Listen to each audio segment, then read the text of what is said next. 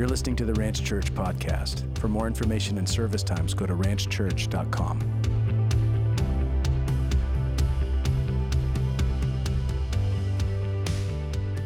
Philippians chapter 1. In verse 12 now, we're in a new section. I spent a number of weeks in the prior one. The title of this message is Proclaim Christmas. Proclaim Christmas. So what's wonderful is here we're talking about the proclamation of the gospel, but we're actually talking about proclaiming Christmas. And so verse 12 says, Philippians chapter 1, I want you to know, brothers, that what has happened to me has really served to advance the gospel, so that it has become known throughout the whole imperial guard and to all the rest that my imprisonment is for Christ. And most of the brothers, having become confident in the Lord by my imprisonment, are much more bold to speak the word without fear. Some indeed preach Christ from envy and rivalry, but others from goodwill. The latter do it out of love, knowing that I am put here for the defense of the gospel. The former proclaim Christ out of a selfish ambition, not sincerely, but thinking to afflict me in my imprisonment. What then? Only that in every way, whether in pretense or truth, Christ is proclaimed, and in that I rejoice. So, Father, we come now ask that we would be your church. You would be our God. That your church, which you have called a pure, spiteless bride, that would be true of us, God, as you do your work in us. And God, we need your miracles today. We need your power and truth today.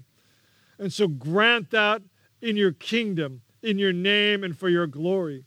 And we pray this in Jesus' name. And all God's people say, amen. Amen. Amen. Proclaim Christmas. Proclaim Christmas. So Paul here is talking about that he is proclaiming the gospel of Christ and that it's doing great miracles. And it's doing miracles while he's in prison. Later on, Paul will say the gospel, it cannot be put in chains. It is actually victorious over every foe, over everything that stands against it. And he's actually in prison, and there are some that are against him, thinking that, hey, you're in prison. Maybe you're not all that, Paul. Maybe you're not really this apostle. Maybe these stories of miracle working power are for another day. Maybe it's over for you. And there's all this background chatter that's coming to him that people are talking about. And he's paying it no mind. He's saying that Christ is actually doing great things. So related to Christmas and preaching of the gospel, our culture proclaims Christmas minus Christ. Doesn't it seem that way? I mean, our culture takes Christmas, which is our sacred holiday, which belongs to us in Christ, and it makes it minus. If you think about Christmas Mass, in that sense, it's not the right translation of it, but it's more, if you're from a Spanish culture, that's more of Christ. And so it's all over the place. I recently, getting ready for the holidays, I'm sure like you're probably cleaning your homes. So I'm getting after a few things like that. And I found a stack of bills like this. And I looked at it, I said, oh no, Rick Soto, what have you done? What have you done? And so I did what any godly man would do. I did nothing. And then I go, okay, well, all right. So we got to practice what I preach. Let's get after them. Obviously, they were open. The envelopes were open. Anyway, I looked at them. I go, all right, well, let's call these people, right? So let's get on the phone. Hello, so-and-so. And so I called this one person. Well, it turns out that every single one of those bills, I had paid it. I just had forgotten. Normally what I'll do, probably something like you, especially if it's coming in the mail, I'll write the date, I'll write paid, and I'll write whether I sent the check or a credit card kind of thing. I'll have a little denotation there, and I'll keep it long enough in case I got to make sure that everything's okay, So I had paid all of those bills. I went through a whole stack. I'm like, yes, Jesus, praise the Lord, right? So the last gal that I had on the phone, one of the last gals I had on the phone, she said to me, oh, no, Mr. Soto, you paid that back in April or something like that. And I said, well, great. And she said, so listen, happy holidays to you. So, I've been making a lot of calls, and all these people kept saying, happy holidays, and it was just a quick exchange. So I go, no, I'm going to go there. And so I go, can I stop you for one moment as you say happy holidays? Thank you so much for that very kind comment.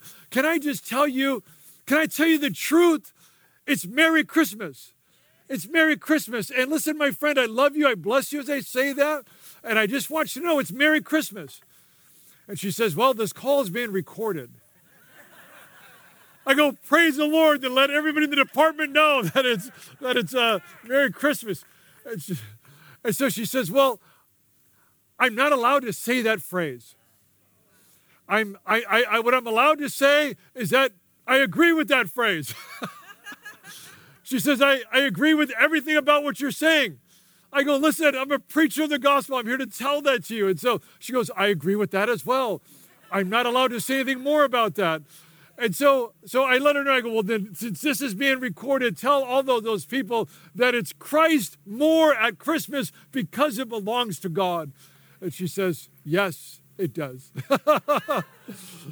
That's where we're at, right? That's where we're at, where this gal, she's just there on the phone, and her job is threatened if she says to me, Merry Christmas.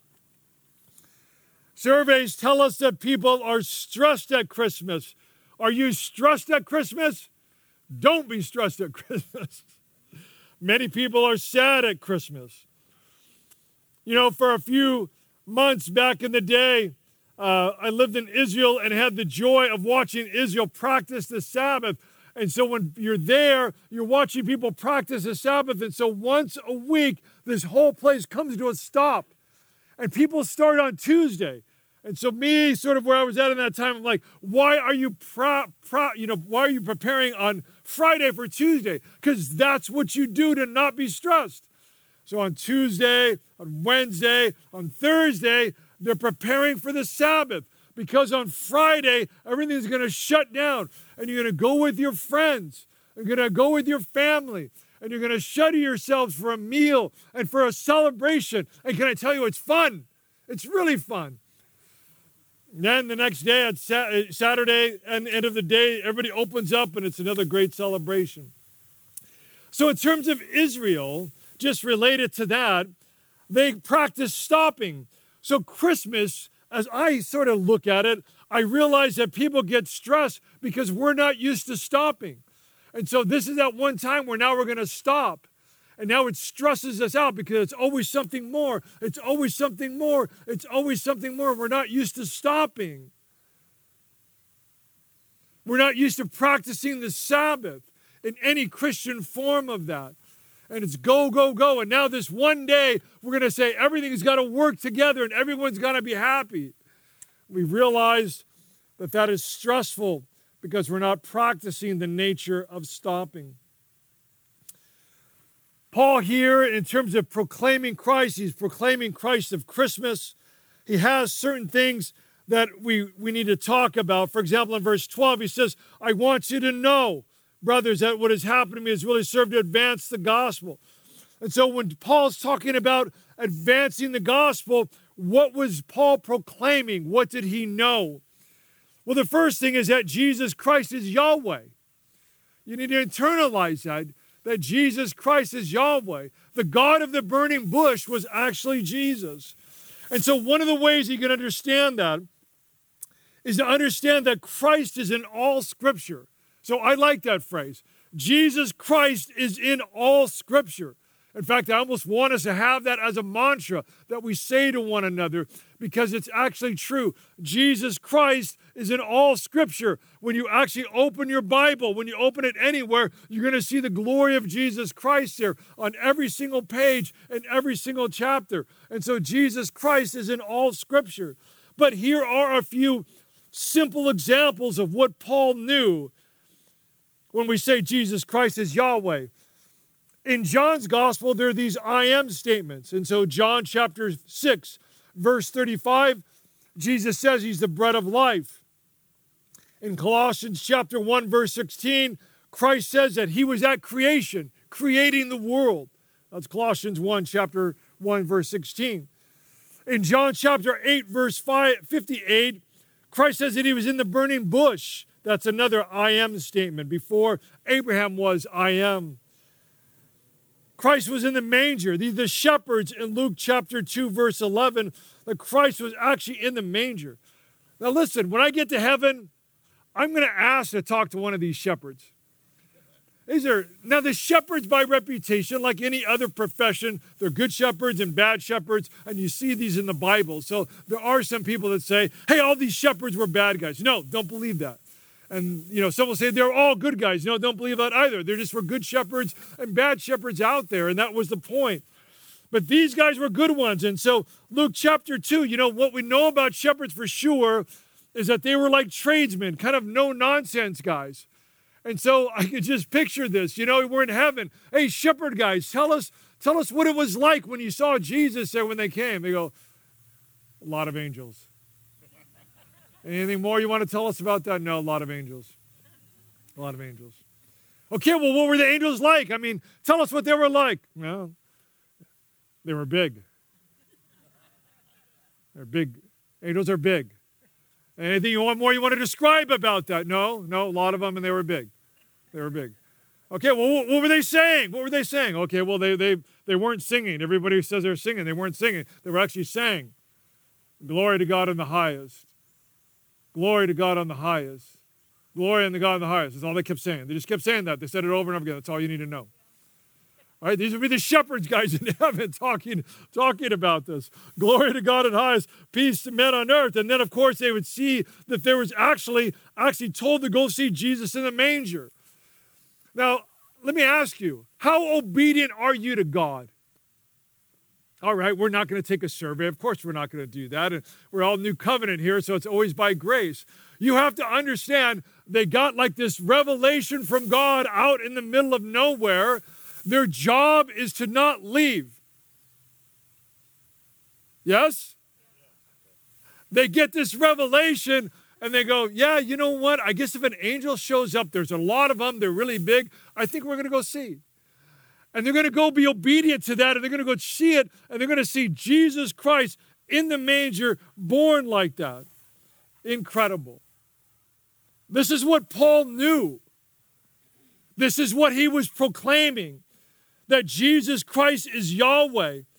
And so let me give you a series of phrases that are going to encourage you as to things in the text later on that Paul was talking about in the church of Philippi as he wrote this and as he was preaching in general.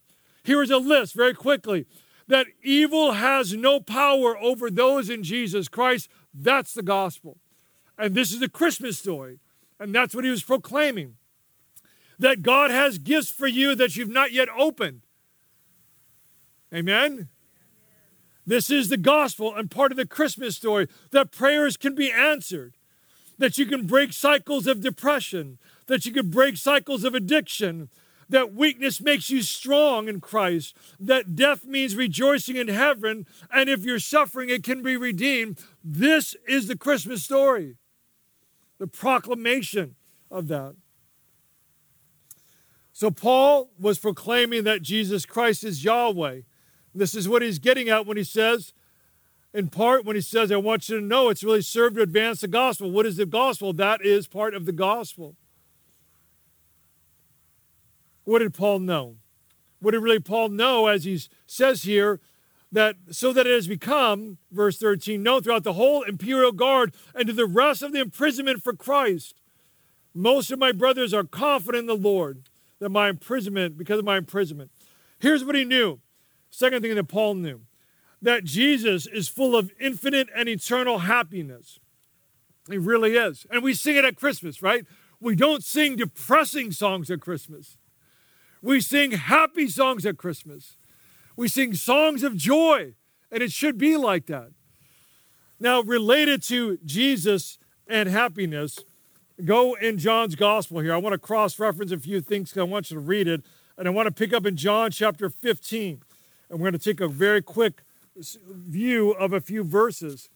In John chapter 15 and in verse 11, this is John's gospel. Jesus here is teaching. He says, believe me that I am in the Father and the Father is in me. This is Jesus talking. Or else believe on the accounts Wait a minute, I'm in the wrong verse. Oh, Pastor, get with it. I was in chapter 14. That's a nice verse, though. 15:11. Yeah, there we go. You're going to like this one. Jesus again is talking. These things I have spoken to you, that my what? My joy may be in you, that your what? Joy. Okay, so think about this. That your joy. Now, is that the completeness of what's being said in the text there? Because what comes next? What comes next? That your joy might be full. Full. That's his promise to you. That's his promise to you. It's part of the Christmas story. It's part of the gospel. Okay, we're going to go now to chapter 16. So go one page in your Bible in chapter 16 and in verse 24. And in verse 24, Jesus is still talking. Until now you've asked nothing in my name. Ask and you will receive that you're, again, we're going to do this again, that you're what? And what's the word at the end of that sentence? Full. That your joy may be full. So here's what you need to know.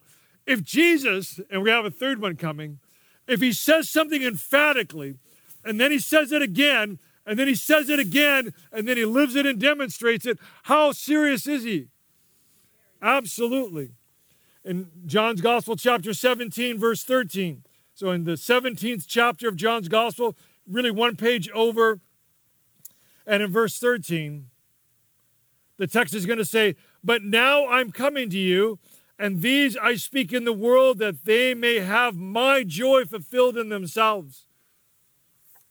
So one of the things we admit to one another as Christians is that we're not in the natural, in the carnality of our flesh. We're not good at making ourselves happy.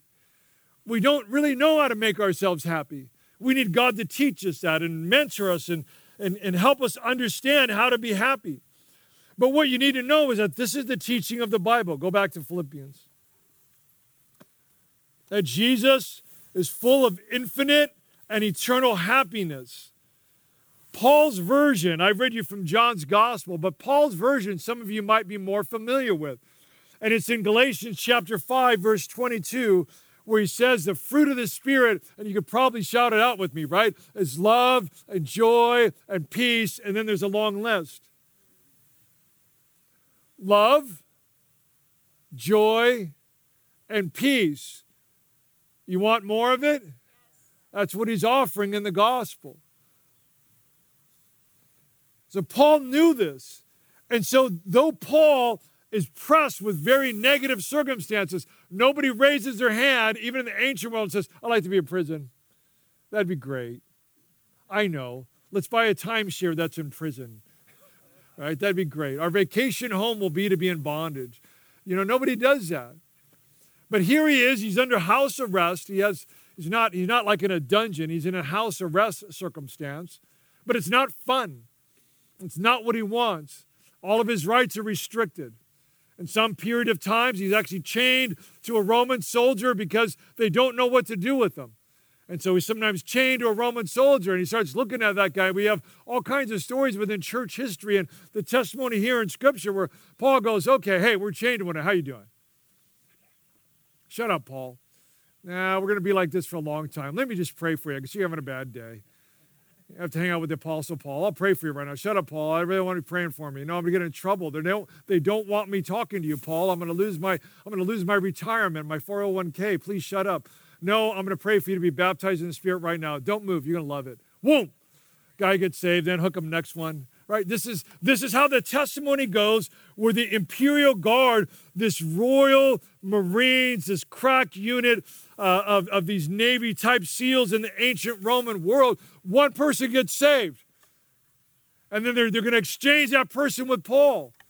And it's like, well, did Paul talk to you? Yeah, I did. Did you get saved? Yeah, I'm born again. Yeah, Caesar's not God. Jesus, that guy's God. Okay, well, they told you not to do that. I know, try it. It's not going to work. Right? They're going to chain another guy to him, right? Another guy to him, another guy to him. all the way to what we know is that Caesar's family in Rome began to actually come to Christ.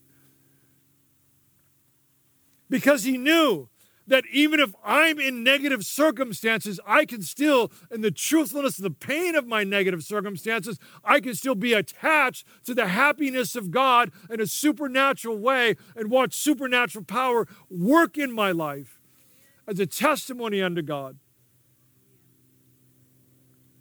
Isaiah chapter 61 has a prophecy about Jesus' happiness, and it ends in his first section there related to the favor of the year of the Lord, and then Jesus would read that in Luke 4.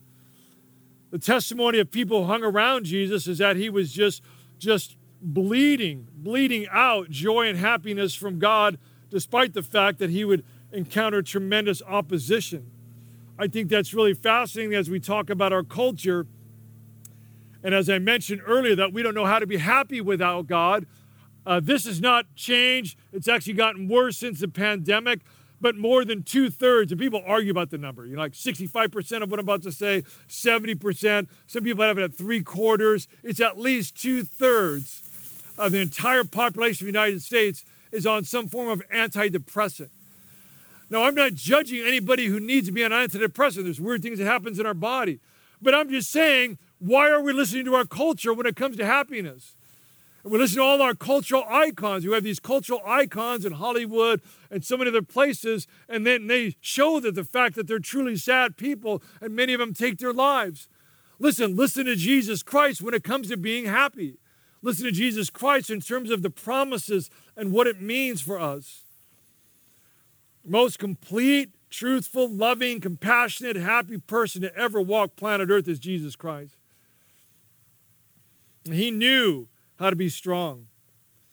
So next, in terms of the gospel, so what Paul is going to mention here is that his life was full of purpose and it was full of design. These are these words, and most of the brothers, having become confident in the Lord by my imprisonment, are much more bold to speak the word without fear. In other words, it's the story I just told you. He's in prison. Now, I'm sure that you liked what I told you about Paul in prison in terms of, that's amazing. I mean, people around Paul were coming to know Christ. Roman soldiers who were told not to come to Christ are coming to Christ. And then Caesar's household and all of them are coming to Christ. And we know Caesar would have none of that. Isn't that an incredible story? Okay, how do we get that story? Someone had to go to prison. Someone had to say, I'll cooperate with the Spirit if I'm driven into that place so that the miracle of God would be illustrated and shown. Paul saw that his life was full of purpose, that Jesus' life was full of purpose, and that his life in Christ was full of incredible design. In verse 12, he has these two verses I want to show you. In verse 12, I want you to know, brothers, I want you to kind of highlight that what has happened to me. And I'm telling you what has happened to him, as he mentioned in the text, is advancing the gospel. But then I want you to cross-reference that in this, just a couple verses later with verse 16, where he says, knowing that I'm put here for the defense of the gospel. Knowing that I'm put here. What has happened to me and knowing that I'm put here. What has happened to me and knowing that I'm put here. Is that you when you look at your life circumstances? You were put here because of Christ, and knowing that I'm here because of Christ, and that what's happened to me, maybe some things are negative, maybe some things are actually my fault, maybe some things came against me, maybe some bad circumstances that I just never predicted, but yet God is sovereign over all of that. And Paul can say that. Paul's not Jesus. Paul's not perfect, as we spent time illustrating earlier. So what has happened to me, and I'm put here. And so Caesar's household and all of them are coming to Christ. He sees that there's purpose. He sees that his present moments of pain is actually the training ground for what is next. My present moment of pain, Paul says, is actually this training ground for what comes next. So what comes next for Paul? Well, he doesn't exactly know. We know that he'll be martyred. We know that he'll give his life. We'll know that he'll have more chance to preach the gospel, but we don't know. What's next for you? Well, we don't know. But we know that what you're going through in Christ is a training ground for that next. And that next is ordained of God.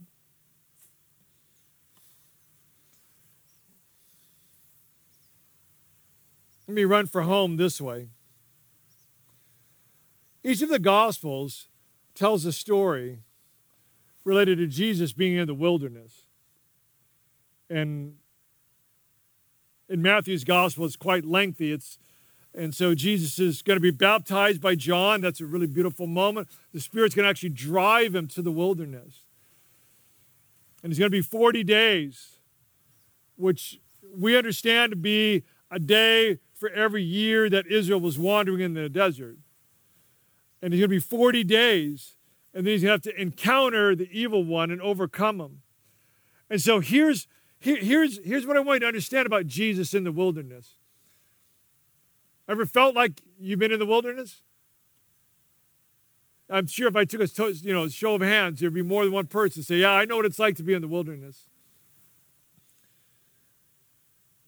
So Jesus goes to the wilderness to conquer that wilderness so that you know that when you're in that wilderness, he's there with you, showing you how to come home. When you're in that wilderness and you feel alone, it's one of the more common emotions we have. Pastor, I feel so alone in this circumstance. And some of them are real. And you go in that wilderness experience. You don't understand all of your circumstances. So Jesus is driven by the Spirit into that wilderness, which normally would be the domain of darkness, normally the domain of Satan and demons. And he goes into that wilderness and he conquers it and defeats it. So that when you are authored into that wilderness, he is there. And he is there. And he is bringing you home. And he's bringing you home. The babe in the manger, as we preach and say, he's bringing you home. Where he redeems things. Where he breaks curses. Where he is God in human flesh. Where he is the Lamb of God. Where he is the Son of God. Where he is the King of the universe. As Paul will say in the next chapter, the name above all names. That this would actually be Jesus bringing you home. And are you home with Christ? And if you're in that wilderness, he will bring you home. If you're any other place, he will do that.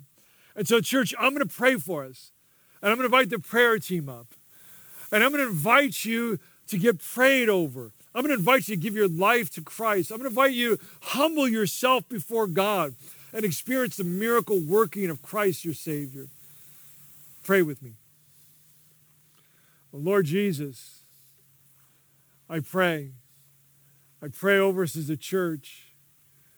I pray, Lord God, that you would speak with great power to us at moments like this, God, where we are gathered in your name. Gathered in your name. And so, Father, I pray over those that would be in the wilderness. I pray, God, that you would speak to them and bring them home. Give them, Lord Jesus, faith to believe you. Give them sweetness in their heart to come before you. I would pray this now. Thanks for listening to the Ranch Church podcast. For more information and service times, go to ranchchurch.com.